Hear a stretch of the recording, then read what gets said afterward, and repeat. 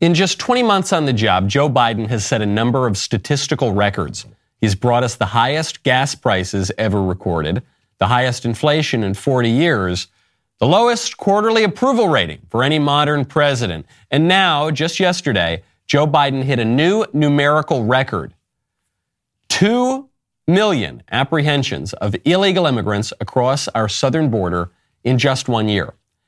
Remember, those are just the apprehensions. There are many hundreds of thousands of additional immigrants that were not apprehended, as well as another million immigrants let into the country legally, meaning that this year, Joe Biden has brought into the country 3 new immigrants for every 4 Americans who turned 18. If you've had the sneaking suspicion lately that the nation is rapidly changing, that is probably because the nation, at its most basic level, that is, the people who constitute it, are rapidly changing through an intentional policy of mass migration, the largest movement of human beings in recorded history. Now, what's strange about this scenario is that, according to a Harvard-Harris survey just about 4 years ago, the majority of Americans want to drastically reduce all immigration, both legal and illegal. The last Republican president was elected in large part on the promise that he would build a gigantic wall and drastically reduce immigration. And he actually tried to do that for years to fulfill that campaign promise, but it just didn't happen. He was stopped by the courts, by the bureaucracy, by crooked corporations that have a lot of political influence and that rely on cheap labor, all of which undermined the clearly articulated will and rights of the American people. And then, this is where it gets really crazy. When a Republican governor in Florida decided to charter a plane and fly just a few dozen of those millions and millions of illegal aliens up to a wealthy liberal beach town, he found himself the subject of both a criminal investigation and a lawsuit by the illegal aliens who, in an even remotely sensible nation, would have been deported the very moment that they hopped the border.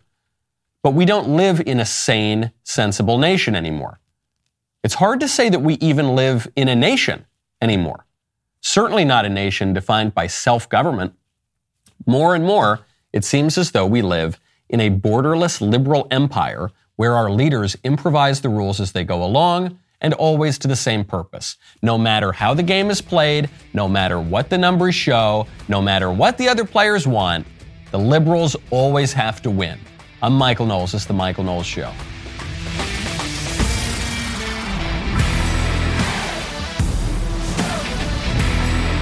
Welcome back to the show. My favorite comment yesterday is from RBA, who says, "Okay, everybody hit the showers," now has a different meaning for one team. This, I suppose, in reaction to the UMass football team presenting itself as super duper rainbow flags everywhere LGBT while playing the Christian conservative school Liberty University. That's true. It sure gives a different meaning to some of that locker room talk. When you want to protect yourself, you've obviously got to check out Ring. Right now, head on over to ring.com/Knowles. The start of fall is always so busy, especially for me. It's speech season now. I'm hitting the road all the time, but I can rest easy. Why? Because of Ring Alarm. Now, I know what you're thinking. Ring, the video doorbell company, they've got an alarm? They do. Ring Alarm is an award-winning home security system with available professional monitoring when you subscribe. Best of all, you can easily install it yourself, and Ring did not stop there. They changed the home security game with Ring Alarm Pro. That is why I love Ring. I strongly recommend that you become a pro like me. Go pro with Ring Alarm Pro. Ring Alarm Pro is a whole home security system with available professional monitoring when you subscribe to Ring Protect Pro.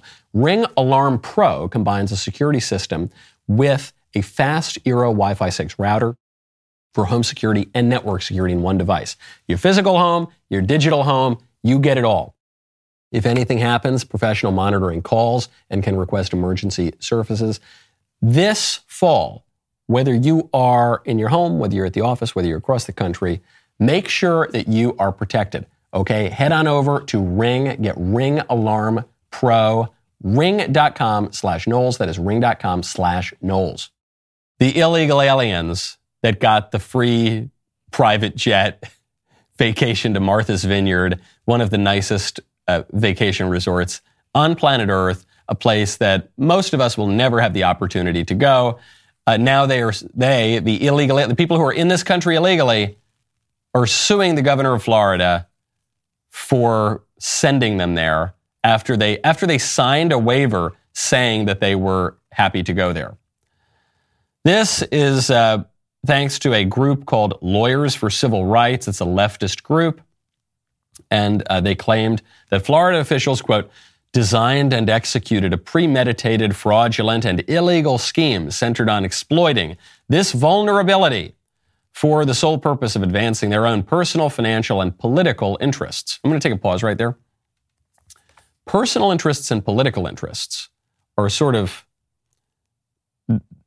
opposite categories. Right? Personal means it's just private. Political means it's public. Now, I guess I have a personal interest in my politics being good and sane and normal. So in that sense, they have it. But what did the Florida governing officials, rather, the governor of Florida and the legislature and the whole staff, what do they get out of this?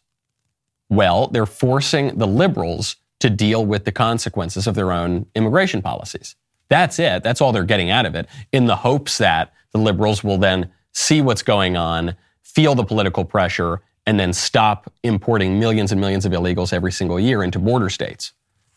Then the lawyers claimed that the illegal immigrants were enticed to get on the private jet to Martha's Vineyard with perks such as $10 McDonald's gift certificates. For me, if you offered me a free trip to Martha's Vineyard on a private jet, I wouldn't even need the $10 McDonald's gift certificate.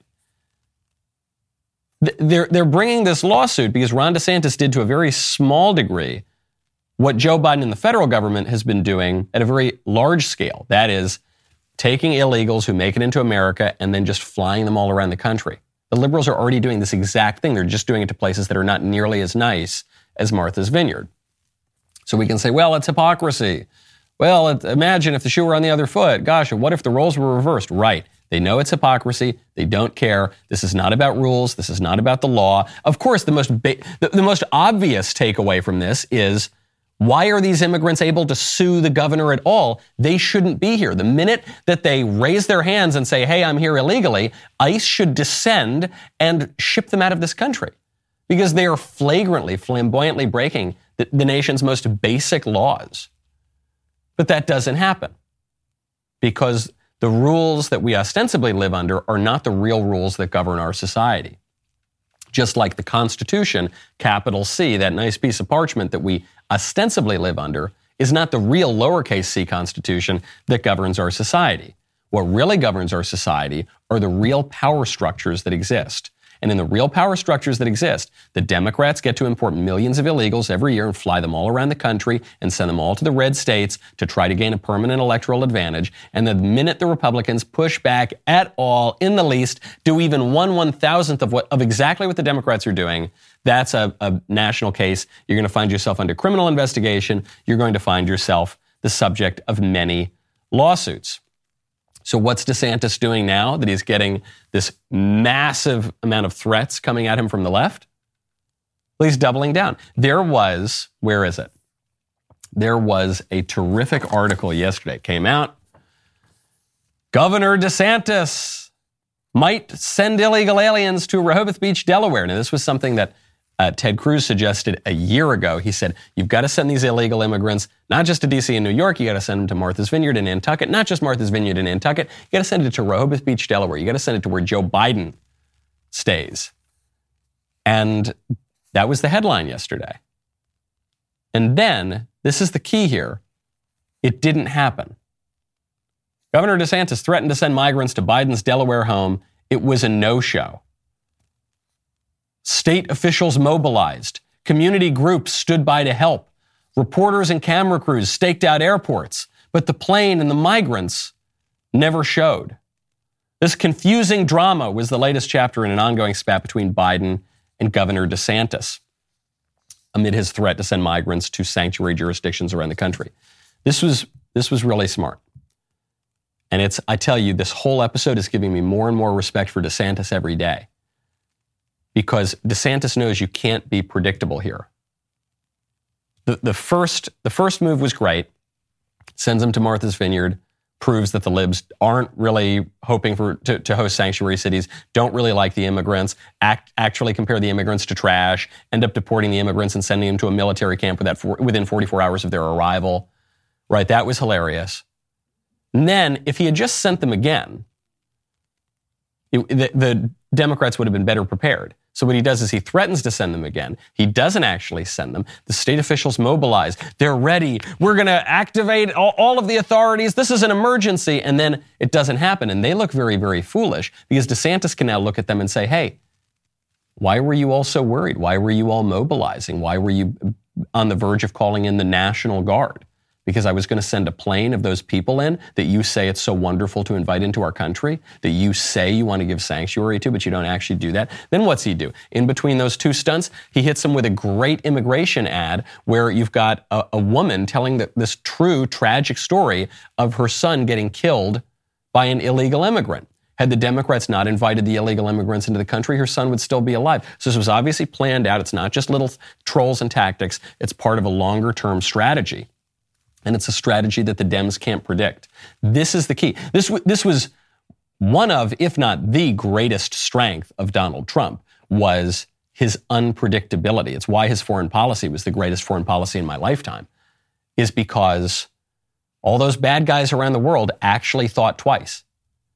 Kim Jong-un, when he sees this tweet from this crazy guy Donald Trump that says, I've got a big nuclear button and my button actually works, don't tempt me, bro. He's probably thinking, look, 95% chance Trump doesn't do anything. But 5%, who the hell knows? Trump runs as a dove candidate. He runs against all of the wars. And then one day he decides to take out the top Iranian general. And you just don't know. You know, you think this guy is going to zig and then he zags. And DeSantis, who has obviously learned a ton of tricks from Donald Trump, this is one of the things he's learned as well. It's something conservatives need to be aware of constantly. You've got to be unpredictable. Do not let the libs lure you into a steady, predictable pattern of behavior.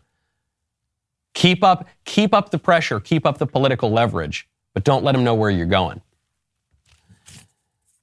This stuff is really, really popular, okay? This stuff is a big political winner. It's not a big political winner in the news media. It's not a big political winner among the establishment, but the American people love this stuff. I quoted that Harvard-Harris poll. Democrats never want to talk about this poll. It was in 2018. And the way it phrased the question, it didn't ask, do you want to reduce immigration? Because when polls ask that question, then it's a much more of a mixed bag. All the poll asked was, what do you think is a good level of immigration, including legal immigration? And most people said for legal immigration, about 500,000 people per year or less. And then no illegal immigration. 500,000 people. We take in 3 million people a year. So when you actually get down to the numbers, the vast majority of Americans want to drastically reduce all immigration.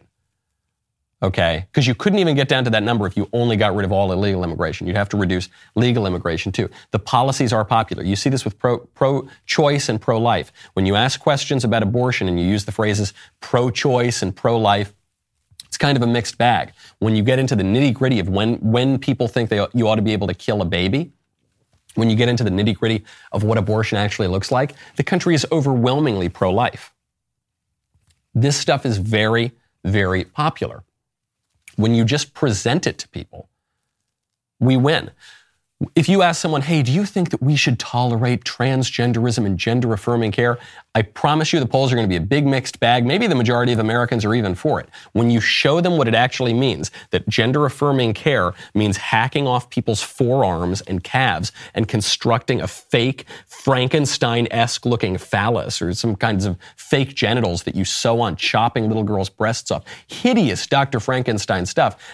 Those numbers are going to plummet into nothing, okay? It's for the libs, they've got to use all these euphemisms, and euphemisms are soft words that are designed to soften harsh truths, and then the way the libs use them is actually to invert the truth. So instead of referring to an illegal alien, which is a very precise technical term, means a foreign national, they use this term undocumented American. Well, whatever you think of illegal aliens, they sure ain't American, okay? It's just, that's not softening a harsh truth. That's actually inverting reality. That's what the libs have to do.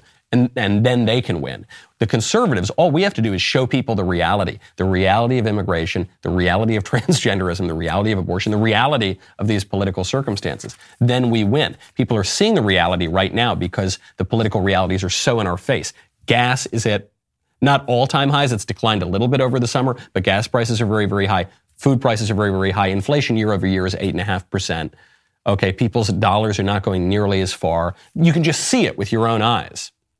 And when people see that reality, the GOP does very well. Right now, according to the latest AJC poll, the GOP is leading in all Georgia races. Don't forget Georgia, in that after the crazy 2020 election, Georgia and those runoffs is what threw the Senate to the Democrats. Well, right now, the GOP is absolutely killing it. Even Herschel Walker versus Raphael Warnock, Herschel, the Republican, Warnock, the Democrat, and Warnock had been doing very, very well in the race. Now it's 46-44 Herschel. Brian Kemp is running way ahead of Stacey Abrams, 50-42. I'm sure Stacey Abrams she could get beaten 90-10. She still wouldn't concede the race. She's going to be the governor in her own mind. You're seeing GOP State Senator Burt Jones leading Charlie Bailey, 43-33, GOP Attorney General Chris Carr absolutely destroying Democrat State Senator Jen Jordan, 45-35, destroying her with facts and logic and votes. The list goes on and on and on. If the liberals want to win this race, they're going to have to cheat. Okay, and they are probably going to cheat. They're going to try to cheat. They're going to try to push widespread mail-in ballots. They're going to try to extend Election Day to election. They've already done that. They're going to try to extend Election Day very, very far and wide. They're going to try to suppress GOP poll watchers. This is regular stuff. This isn't crazy conspiracy theory stuff. Democrats try to do this virtually every election, and now it's a lot easier because of the way they changed the rules in 2020. Now, speaking of cheating, I've got to change gears a little bit here. I mentioned yesterday that the singer from Maroon 5 is being accused of cheating on his wife and mother of his 3 children with some Instagram chick. And I don't really care about the story, about any of these people in the story in particular, but I do care about the story because it is truly a warning for everybody. Okay, the update on Maroon 5 Gate is this chick posted DMs that the Maroon 5 singer had sent her, hitting on her, obviously trying to initiate some sort of affair. She then claims they had a year-long affair and that he kept messaging her even after that. He's now saying, okay, I sent her the messages because that part's undeniable, but he's saying, we never had the affair though. He said, I used poor judgment in speaking with anyone other than my wife in any kind of flirtatious manner. I did not have an affair. Nevertheless, I crossed the line during a regrettable period of my life. In certain instances, it became inappropriate. I've addressed that and taken proactive steps to remedy this with my family. My wife and my family, it's all I care about in this world. To be this naive and stupid enough to risk the only thing that truly matters to me was the greatest mistake I could ever make. I will never make it again. I take full responsibility. We will get through it, and we will get through it together. Okay, I'm not even mentioning the story. I'm not mentioning it to beat up on the girl. The girl's pretending to be a victim here. She's not really a victim. She willingly and knowingly had an affair with a married man with kids. She should atone for her sins and kind of remain quiet and not make a big spectacle out of herself. But I'm not mentioning the story to beat up on her. I'm not even mentioning the story to beat up on him. As Drew Clavin says, every man is 2 drinks and a wink away from burning down his life. Okay. So yes, there, but for the grace of God, go all of us. The reason I mention this story is because of a moral and it's a sort of moral trick.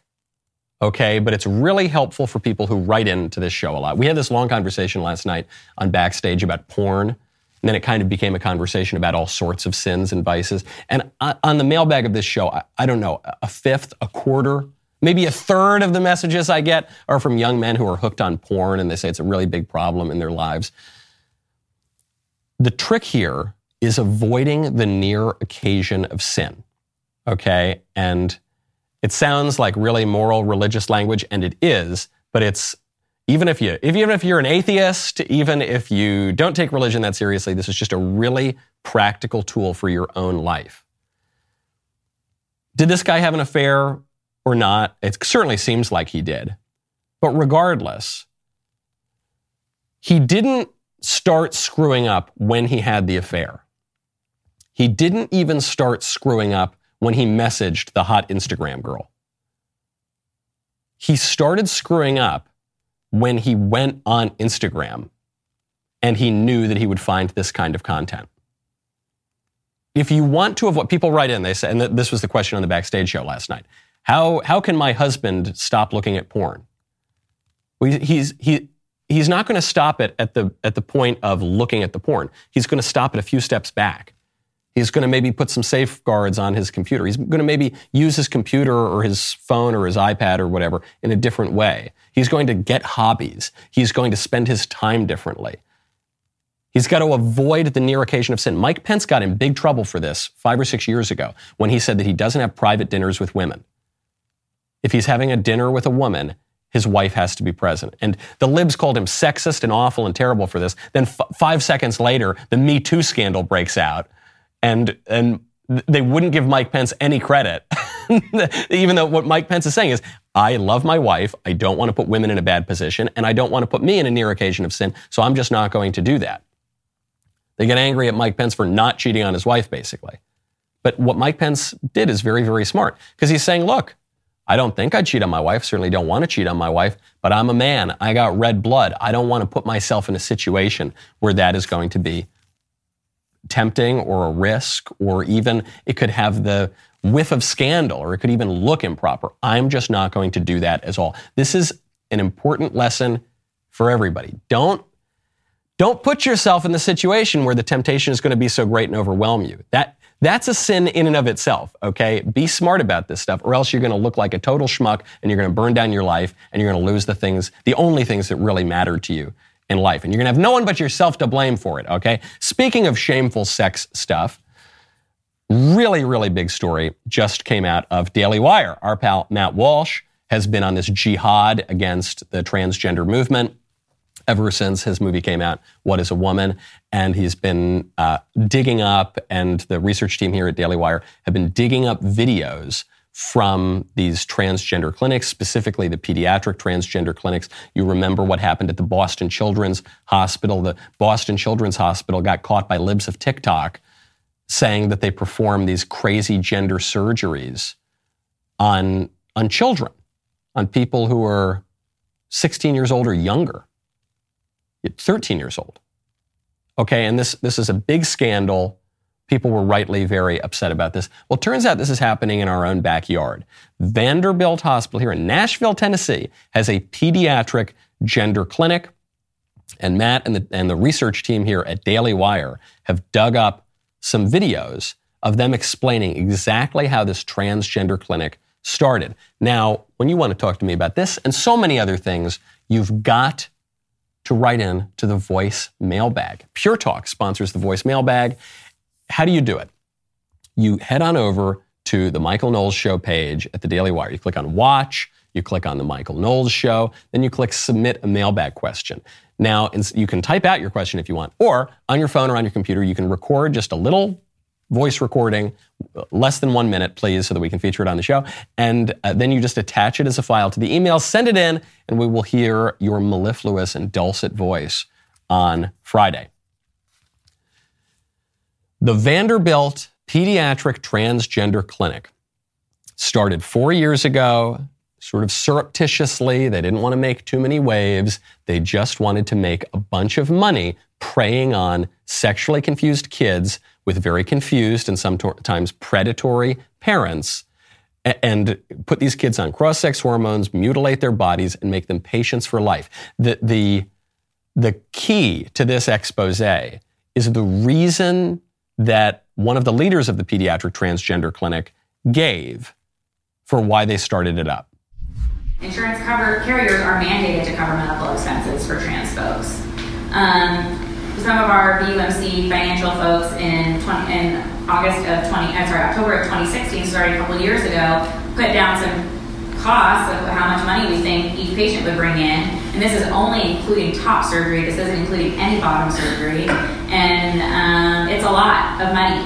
These surgeries make a lot of money.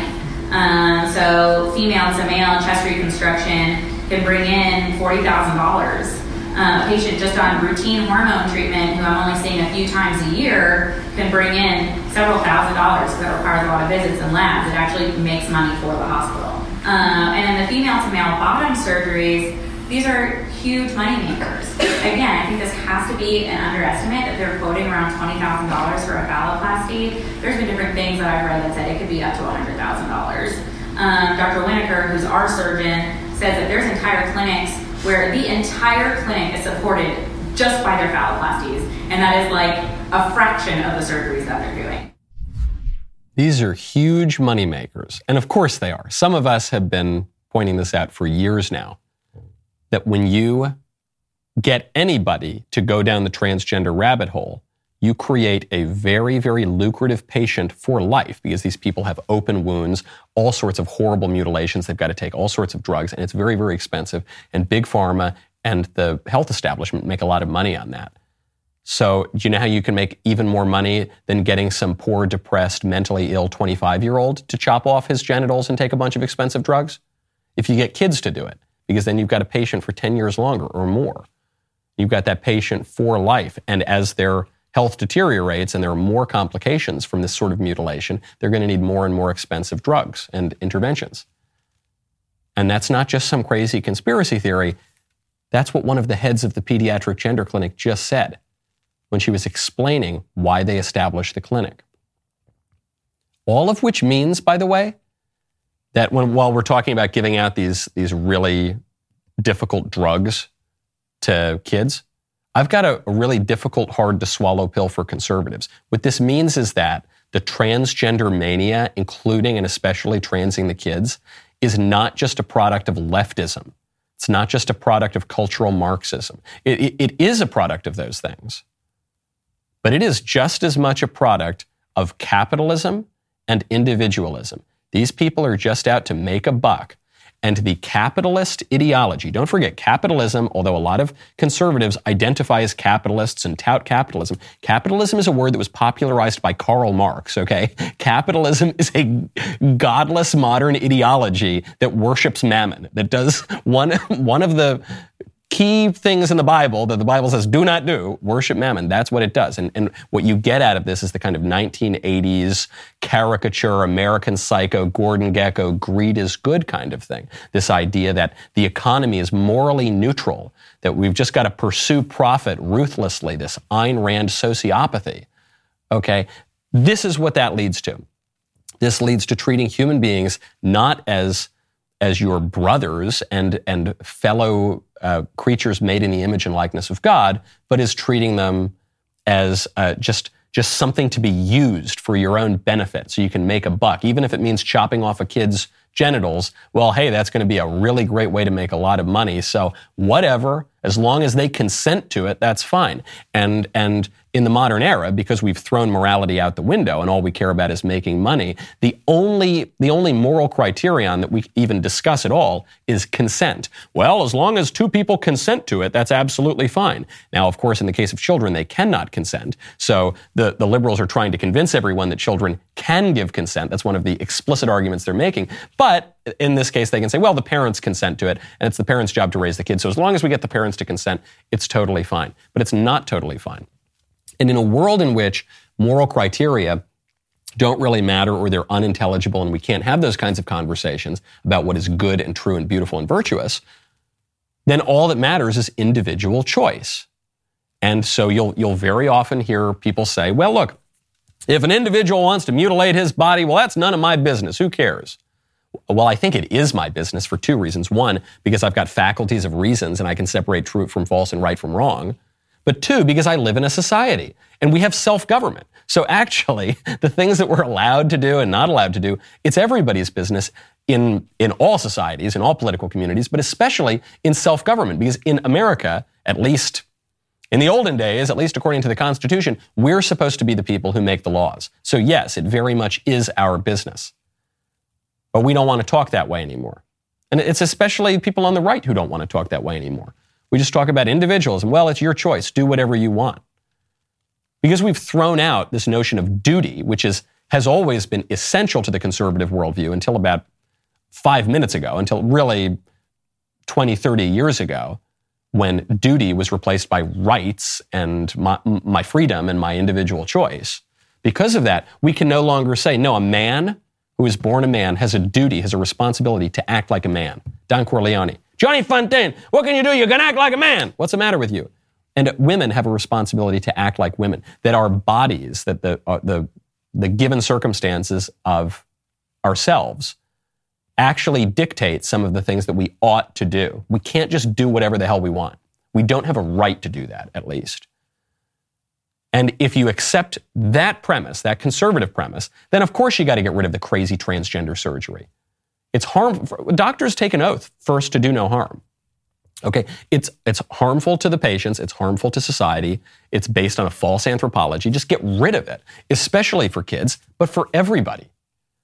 Okay, or if the conservatives, even the conservatives, throw these moral criteria out the window, then we're basically just the libs. Then it all just comes down to choice, personal interest, personal base desire. The only difference is conservatives talk a little bit more about making money, but only a little bit more. You hear that lib, I guarantee you that doctor is a big lib. And she's talking about it too. She goes, these transgender surgeries on kids, they're going to make us a lot of money. At that point, if you throw out the duty and the obligation and the criteria and the transcendent moral order and the virtue, then all the conservatives are is just greedy liberals. They're just especially greedy liberals, right? People who say, I'm fiscally conservative, but socially liberal. All that means is you're a greedy liberal. You don't even want to give your money in taxes to the poor. You want all the terrible liberal stuff, and you're greedy. And you're extra greedy on top of it. Not good. Not good, folks. We need a little bit of introspection here. Because we can whine and complain and say, the terrible left is doing this. Yeah, we let them do it. How did we let them do it? The people broadly have common sense, I think. That's what we were talking about earlier, on immigration, on abortion, on the transgender issue. The people have common sense. They know this stuff is wrong. Okay, I think they're with us overwhelmingly. So then how did we let the libs win? How did we let it go so far? It's because of a failure of conservatives. It's because in many ways we've accepted the libs' premises. But people know this stuff is wrong. You remember the teacher I was talking about yesterday? That Canadian male teacher who's got some kind of bizarre sexual fetish and who wears these giant size ZZZ prosthetic breasts into the classroom. And he's a shop teacher, which seems especially dangerous, but they're these very gigantic, obscene prosthetic breasts. And he dresses up like a woman, and the guy obviously needs serious counseling, and he needs some spiritual direction, and he might need to be committed to an insane asylum. Unfortunately, our society has gone insane, so the insane asylum is just the country. That's where we live. And this is true up in Canada, up in America's hat as well. Peter Boghossian is a really interesting academic. He's one of the guys, along with James Lindsay, behind the so-called squared grievance studies hoax that happened a few years ago, where these academics submitted completely bogus, nonsensical papers on all sorts of critical theory and grievance studies to academic journals, and they were accepted. And it was very, very funny. So Peter Boghossian, he tweets out, most people have strong moral impulses about whether this individual, this male teacher with the fake giant prosthetic breasts, should be allowed to teach their children in a public school. But very few can construct a good argument why or why not. It's more difficult than you think. Try it. So I don't think it's difficult at all. I think it's very simple to construct an argument as to why. And the argument is this. The purpose of school is to educate students, not to corrupt students. The purpose of education is to show students and instruct them in the good, true, and beautiful ways to behave and ways to think, and to introduce them to this kind of knowledge in that way, not to corrupt them. Right? It's to develop their rational wills, not their lowest appetites, right? And so this man, who is so egregiously deviant, obviously is not suited to educate. He is only suited to corrupt and screw up people's brains. And so he should not be teaching. I think it's a very simple argument. It's very, very obviously true. And I don't know, maybe Peter doesn't want to make an argument like that. But he might just be saying something deeper too. I'm not sure. He might just be saying, look, we all know this is wrong. Even if you can't construct an argument for it, can't we all just accept that it's wrong? Isn't there a sort of wisdom to repugnance, as the bioethicist Leon Kass might say? And we can just know. You just look at it, and I'm not saying this is right 100% of the time, but we just know, thanks to good prejudice, we just know that this pervert teacher wearing the weird sexual fetish costume to the classroom is not right, and we can say no to that. At least traditionally in self-government, we have been allowed to say no to that. Whether we still can or not, I suppose, remains to be seen. So you've stopped giving your money to woke razor companies that hate you. You've bought Jeremy's razors instead. Good on you. Every dollar we take away from the libs is $1 saved from misuse. But that is a fringe benefit compared to the Jeremy's Razors contest for the car that we've just launched. Here is how it works. For every person you refer, whether they buy a Jeremy's Razors kit or a Daily Wire annual membership, you both get points in the race to win the God King's McLaren. Now listen, this isn't just a masculine car.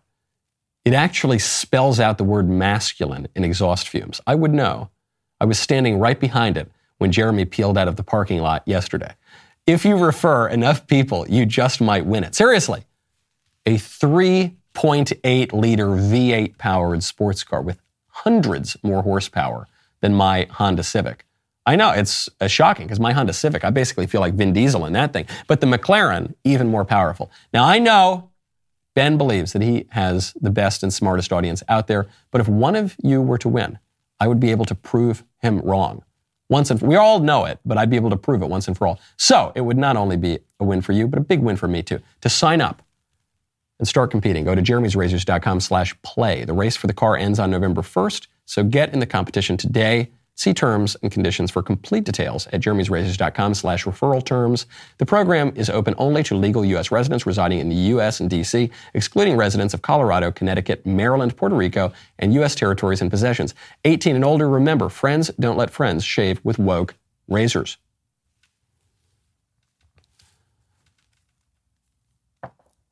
The crazy teacher in Canada with the gigantic prosthetic breasts, and the school defends the teacher, even though the parents and the students are rightly complaining about it. It raises this point that we haven't seemed to appreciate recently, which is, in order to have education, you need to agree on the purpose. What's the purpose of education? Are you going to learn the liberal arts? Are you going to learn the technical arts? Are you going to learn how to be a sadomasochist? Are you going to learn how to become a sort of pervert? Are you going to learn communism? Are you going to learn something? Education has to have an end. It has to have a telos. It has to, you have to be aiming at something together. The same is true of a political community. All political communities, cities, states, nations, are people living together in community with a common purpose. What are we after? What are we all about? What are we all doing together? It is not enough just to say, well, I'm just here to protect my rights. Right, in a way, that's a sort of purpose too. Or we're going to spread democracy abroad. I don't know that that's necessarily the smartest purpose. Hasn't worked out very well historically, but that would be one purpose. Or we're going to build up American industry and be a shining city on a hill for others to see, a beacon of hope to the world. That's one. But we have to agree on what we're doing, and increasingly we can't do that because the libs have their own perverted moral view that tears down all that is traditionally American, and the conservatives just don't really offer any moral view anymore. Even if we have them, we're too afraid to articulate it.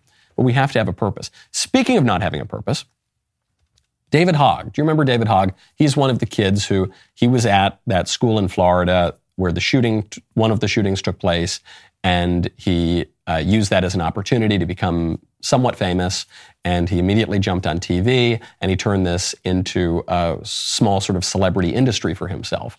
And then he was accepted to Harvard, basically just on the basis of going on TV a lot after a school shooting. And he's become a sort of poster child for really simplistic, platitudinous liberal slogans.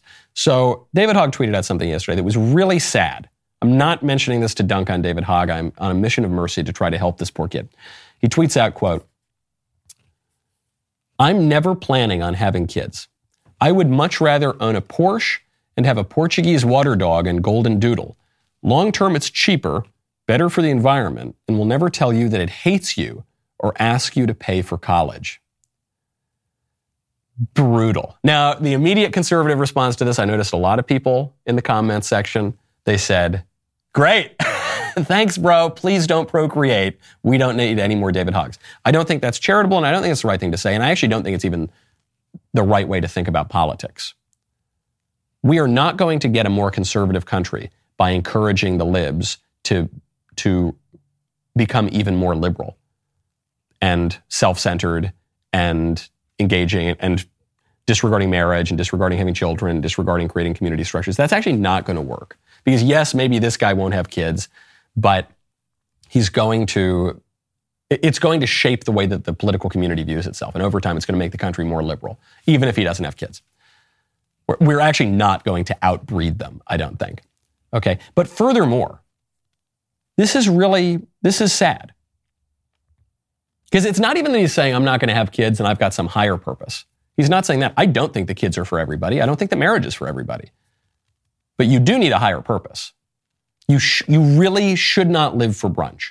Living for brunch is a dead end. It's going to make you completely miserable. And so many of my millennial and Zoomer friends are doing it, and they are miserable as a result of it. And I can see it with my own two eyes.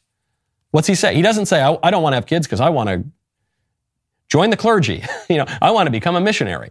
No. He's saying, I want to have a nice car and some fun little dogs. And I fear that if I have a child, I will love that child and that child will let me down. So I feel suffering at the hands of people I love. So I'm not going to engage in love in the first place. And I fear losing my money because I don't want to have to pay for college. Bro, I get it. I know that I understand that point of view.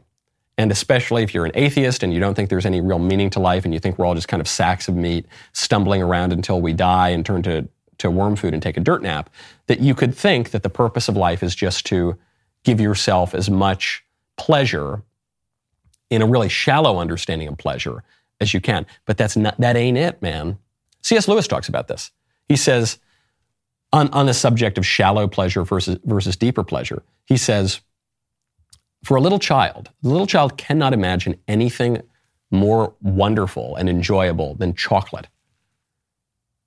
And if you mentioned sex to a child, which the libs, I guess, are doing these days, but if you were to mention sex to a child, the child wouldn't get it. You say, actually, sex is more enjoyable and pleasurable than chocolate. The child couldn't fathom that because the child's frame of reference is only that chocolate is the greatest thing ever. The child might actually think, well, I wonder if sex involves eating chocolate bars because it's the only, but actually there are things that are higher. And although now modern libs seem to think that sexual pleasure with random people is the highest possible form of pleasure, it's not. There are much higher pleasures, like family, which involves you actually reducing the amount of sex that you can have with random people. You're actually probably increasing the total amount of sex you're having because you have a wife who likes you and will probably feel some kind of nagging obligation to indulge you every now and again. So it will limit you in some ways, but it will open you up. Yes, it's true. I love sleeping. I don't get to sleep very much now. I love going out with my friends and having cigars and drinks. I don't get to do that nearly as much as I once did. Why not? Because I have to stay home and see my children. But it's not that I get to stay home and see my children. The joy, while my child is having a complete meltdown and he's throwing gooey, disgusting food all over the place and there's a mess everywhere and he's screaming and the other baby starts crying and the anxiety that induces. And then I just look over at my little kid and I see his cute little chubby little cheeks, his little 19-month-old baby cheeks, and he does a little kind of like a little smile at daddy. It is a joy that it is so sublime. It's so unfathomable when you're a kind of glib lib just living for your own pleasure that I know I can't actually articulate how great it is. But I promise you, David Hogg, I promise you, shallow glib libs, there are higher things here. There are higher things beyond your own basest desires and appetites and supposed self-interest. But actually, the things that you are pursuing today as your self-interest really will not make you happy in the long run. It's not making people happy now. There's a study that just came out of Harvard. Surprising to everyone in the liberal establishment, not surprising at all to normal people, young people are miserable. They are totally freaking miserable, okay? And Harvard can't make sense of it. Why are young people so miserable? Quote, according to every dimension of well-being that we looked at, happiness, health, meaning, character, relationships, financial stability, those who are 18 to 25 felt they were worse off. This according to Tyler Vanderbilt, who conducted the study. They're worse off. According to, it would make sense that young people have lower reports of happiness according to certain metrics maybe than certain financial stability maybe. Although I guess young people, depending on the family structure, young people might feel especially financially stable because they're still relying on their parents for certain things. But yes, certain criteria you could maybe expect them to be a little less happy maybe than others. But everything? Social relationships? When you're young, that's supposed to be when you're most connected, when you're seeing so many people. It's only when you get old that you kind of stop making time to see your friends and you become more isolated and your friends die. Why are young people miserable on every metric? We've been told that all of the progressive advances in society are supposed to make us all happier. But they have. You could point to pretty much anything that has changed in the last 30, 50 years. And you could say that is playing a role in it. Technology isolating us from real life. We're told that when we get to live in the metaverse, that's so wonderful and cool and hip. And no, it's not. We're human beings. We need to see one another. We need to touch one another. This is why during COVID, when people were hugging through cellophane wrappers, that was so inhuman. We need to, and zooming everywhere. We need to see one another. We're incarnate creatures. We have bodies. Family life. We're told it's super cool now. Abandon your family. Don't get married. Don't have kids. You're going to be so happy because you'll get to go to brunch in whatever city you're in this weekend. Doesn't make people happy. And then, of course, the core of it is religion. As religion has declined, people have become miserable, and it is a direct one-to-one ratio. You might be an atheist. You might be an agnostic. You might not even get it, but I think you know I'm right. I think you know there's this weird connection between the two. Okay? Speaking of following one's bliss, there's a story, I'm going to get to this tomorrow. I'm just going to tease it right now. I'm going to get to this story tomorrow, though. This is very politically incorrect. John Boyega, who is the actor from the new Star Wars movies, I think. I'm sure he's been in other stuff. He just told GQ magazine that he only dates black women. He said, I only date black. I actually don't know if he's gay or straight. These days it's very confusing. But whatever his views, he says, or his preferences rather, he says, I only date black. Then it's about chemistry, personality, goals. Is there synergy? Can I help you? Can you help me? Not exactly a great way to think about love affairs, but okay, he's saying, I'm very disciplined to the type of women I speak to. And then he got in big trouble because he says he only dates black people. And they say some are saying this is racist. Some are saying it's not racist because black people can't be racist. We will get to what I think about John Boyega. We will get to what I think about only dating black ladies tomorrow. For now, though, we've got to get to the member block. Some people get upset about the things that I say that are completely common sense and reasonable. And then they get really upset and start pulling their hair out. There's one such young man. He is a TikToker. He's got hundreds of thousands of followers on TikTok. And I don't go on TikTok, but one of my producers told me he just posted a video where he's very, very angry with me and he's debunking all of my horrible, terrible claims with facts and logic. Apparently it's because I was criticizing those cartoon lesbian pigs for the children's show. So anyway, we'll get to that in a second. The rest of the show is continuing now. You don't want to miss it. If you're not a member, click the link in the description and join us. We will see you at the member block.